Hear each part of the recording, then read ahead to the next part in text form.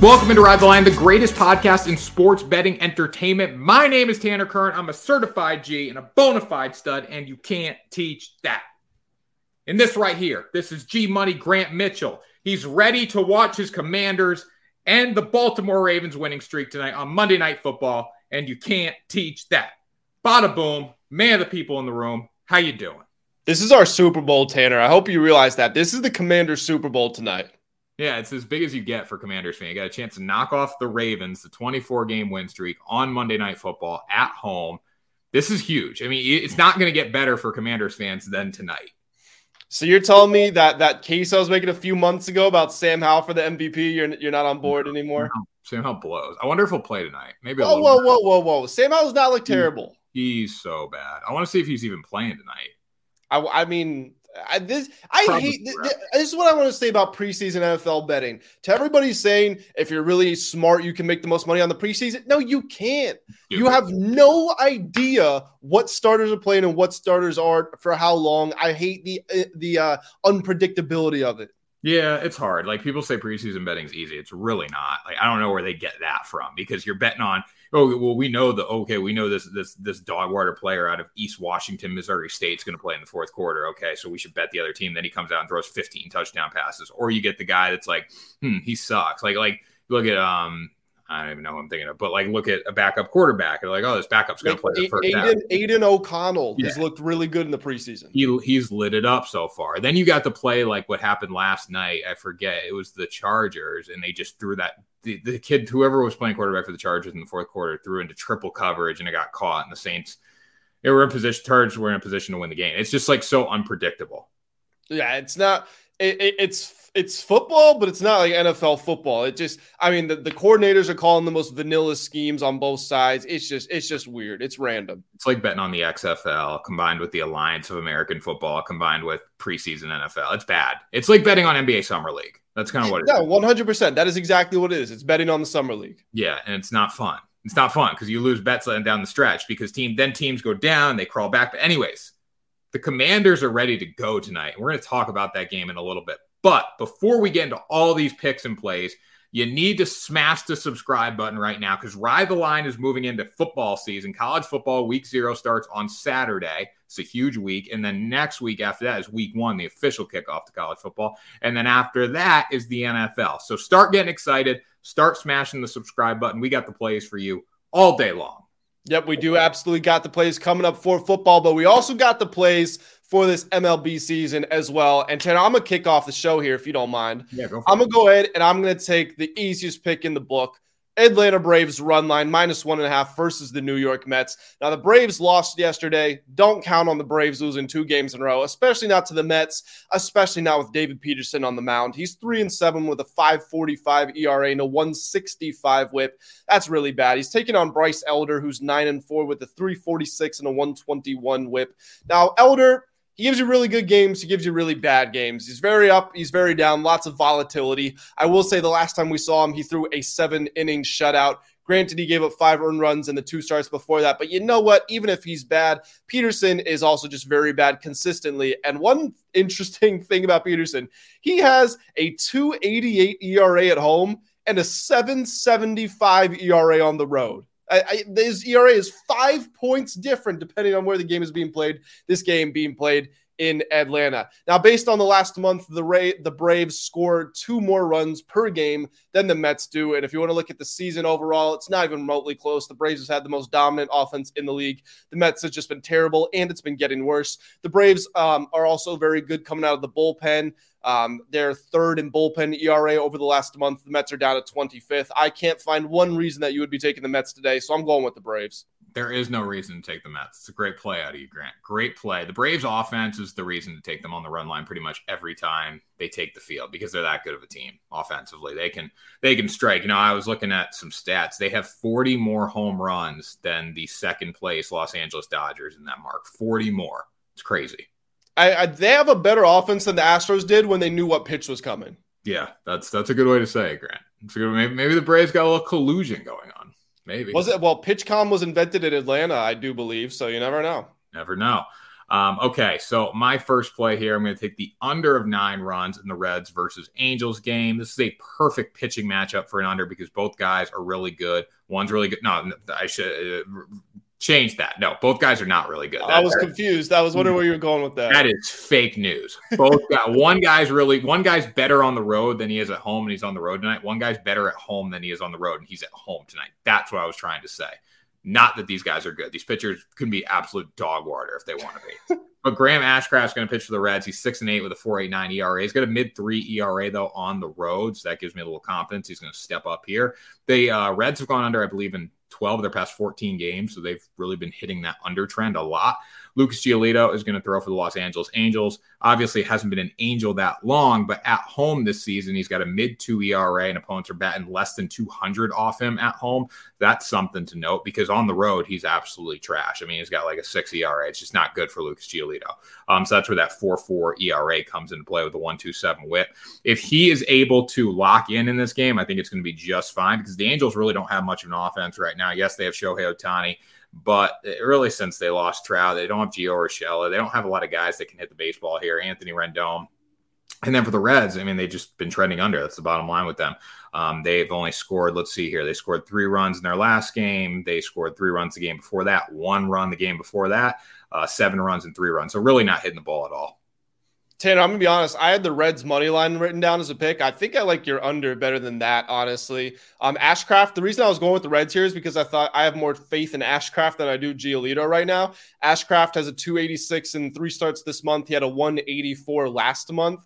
Giolito's been blown up a couple of times so far, but both these teams bottom 10 in scoring over the last month or so. I think the under is a really strong play here. Yeah, 9's a little too high for me. A little too high. Yeah, I think 8.5, 8 would definitely be more appropriate. Yeah, 9's too high. But that's what we're going with, Grant. Okay, well, if 9's too high for you, I'm going to take it to 9.5, and I'm still going to go under in the Rangers Diamondbacks matchup. Now, you were talking about some trends here, so let's talk about trends in this one. The Rangers have hit the under in 15 of their last 21. Yes, the same Rangers team that has led the league in scoring for a majority of the season hit the under basically 3 out of 4 for the last few weeks. Diamondbacks not that far off. They've hit the under in 18 of their last 26. Now, weirdly, the Diamondbacks offense maybe looks better than the Rangers over the last week, maybe 2 weeks. I don't know. The Rangers starting to slip up a little bit. I mean, with the Astros, just their consistent improvement. You knew they were going to get better as the season went on. They're only 2.5 games behind, and the Mariners are pouring it on. They're only 3 games behind. The Rangers, they gotta worry about themselves because Max Scherzer hasn't had a tremendous impact. Aroldis Chapman's been good, but he hasn't been able to cover for all the weaknesses the bullpen has. So now you don't really know. And as far as the pitching matchup in this one goes, Jordan Montgomery's starting for the Rangers. He's 8-10 with a 3.30 ERA and a 1.24 whip. Got a 2.42 over the last 3 months, and he only has 1 game where he's given up more than 3 earned runs. Taking on Slade Ciccone, who's only thrown 10 innings in the professional league this season, but he's got a 3.48 ERA, and he hasn't given up more than 2 earned runs yet. His most innings he's had in one outing is 4.2, so don't imagine he'll go too long, but when he's been in there, he's actually been pretty decent. Like I was hinting at with the Rangers, the Diamondbacks also have this problem. Their bullpen is pretty terrible, so if you're worried about the over, that would be the concern. As the longer the game goes on, the more likely it is to go over, but I don't think these offenses are in a good spot, and I think we've got some decent pitchers here. And Chapman is fresh. He's had 4 days off, so I imagine he will be playing. Diamondbacks top reliever Kevin Ginkel didn't play yesterday because the D-backs were off, so he should be playing. I like the under in this game. I agree. I like the under, Grant. It's a good play out of you.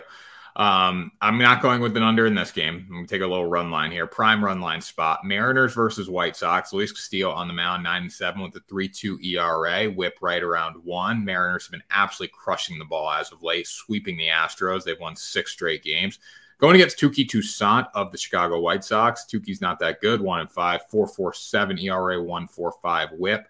Castillo's had some bad games on the road, so that's one thing to be fearful of in this spot. But when you look at the Mariners as a whole, 1, they're hitting the baseball, but 2, the Chicago White Sox, their opponent for tonight, have a bottom 5 offense in Major League Baseball. So I just don't see this game going in favor of Chicago. The White Sox are 25-33 at home. The Mariners are 35-27 on the road.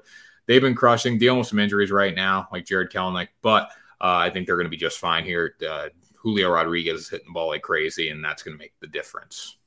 Yeah, I love the Rangers. Still thinking about my last pick. I love the Mariners run line here. The White Sox, I will say they have been decent against the spread lately, but their opponents haven't been that great. The Rockies, Yankees, Guardians, Cubs, Brewers, not super impressive. The Mariners have covered in 5 of their last 6, 18 of their last 25. I think they continue that hot streak. I think they really want a playoff spot. Yeah, it's their day. It's their day. Their day. It can be our day as well if you go with this final pick here, hopefully. I'm going to take the team that just lost to the Mariners. It's the Houston Astros money line versus the Boston Red Sox. Now, on the mound in this one will be James Paxton, who's been good. He's 7-3 with a 3.34 ERA, a 1.14 whip. Going against Christian Javier, who's 8-2 with a 4.49 ERA and a 1.23 whip.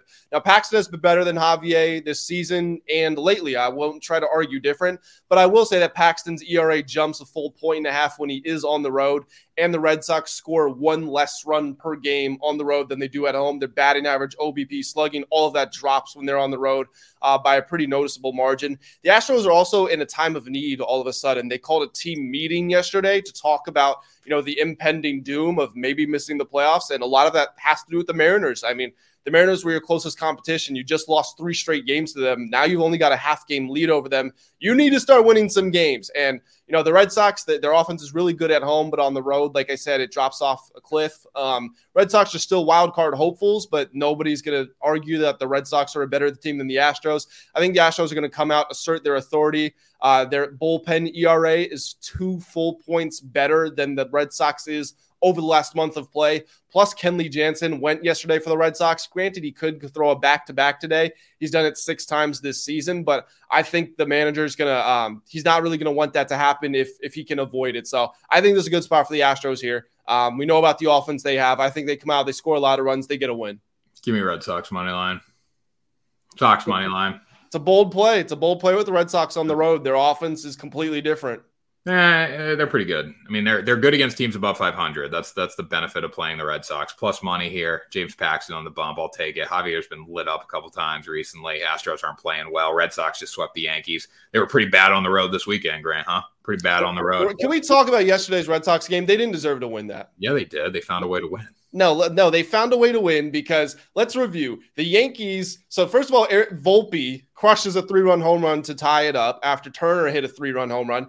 The Yankees are up 6-5 in the bottom of the 8th. They have IKF is called safe on the field at home. They go up 6-5. The umpires review it. They wipe the run off the board. I was taught tie goes to the runner, and it was called safe on the field. I didn't see a conclusive evidence to say that he was out, but you know what? That aside, what is the definition of interference at the plate?